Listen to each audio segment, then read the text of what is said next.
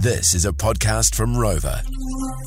Jay just came into the studio about 10, 15 minutes ago and he was laying down some pretty serious questions and I don't know if I quite had the answers for them. Mate, I don't either. I often pick up a lot of this bloke's emails. It's Jay, who also works at MediaWorks, and he either gets mine or I get his. It's we're bonded by punishing emails. Do you know what the ironic thing is Jay, the other Jay, answers more of Jay's emails than what Jay does.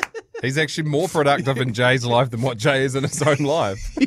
He is more active as me than I am. Jay's got an email inbox that's clear, the other Jay does, and the Jay beside me has an email inbox that's got 5,500 unopened emails. Yeah. The only ones, ironically, that I do reply to are the ones that are meant for him.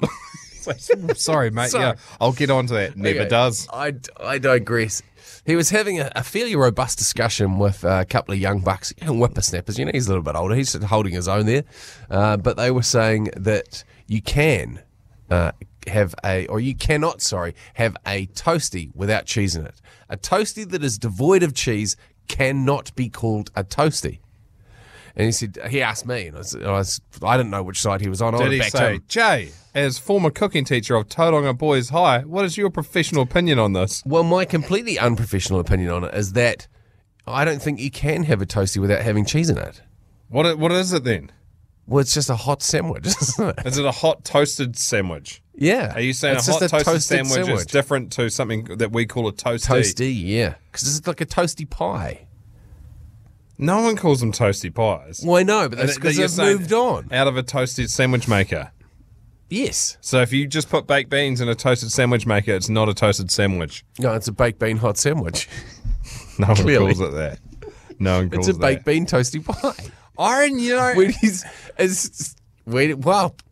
Put a lot. Where do you sit on this?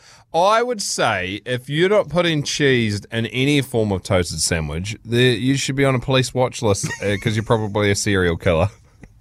It's probably what I'd chuck out there. Hey, feel free to also tackle the big issues with us this afternoon on the show. 3520. Geez, there's one for the show tomorrow. Serial killer traits. What do you got? Sweeping generalizations? Yeah. Transition glasses? Oh, man, that's right up there. That is right up there. Tinted vans? Well, these are ones that were falling on the last one we did for sweeping generalizations, which is untrustworthy people. Yeah, well, serial killers are untrustworthy. Well, this is it. Yeah, two peas in a pod. Well, you know what? Some days when you don't talk back radio, you don't get the answers to the hard-hitting questions. Yeah. But I think we can all agree if there's no cheese in a toasty. Just ain't a toasty. Yeah, sort your life out, mate. That's all.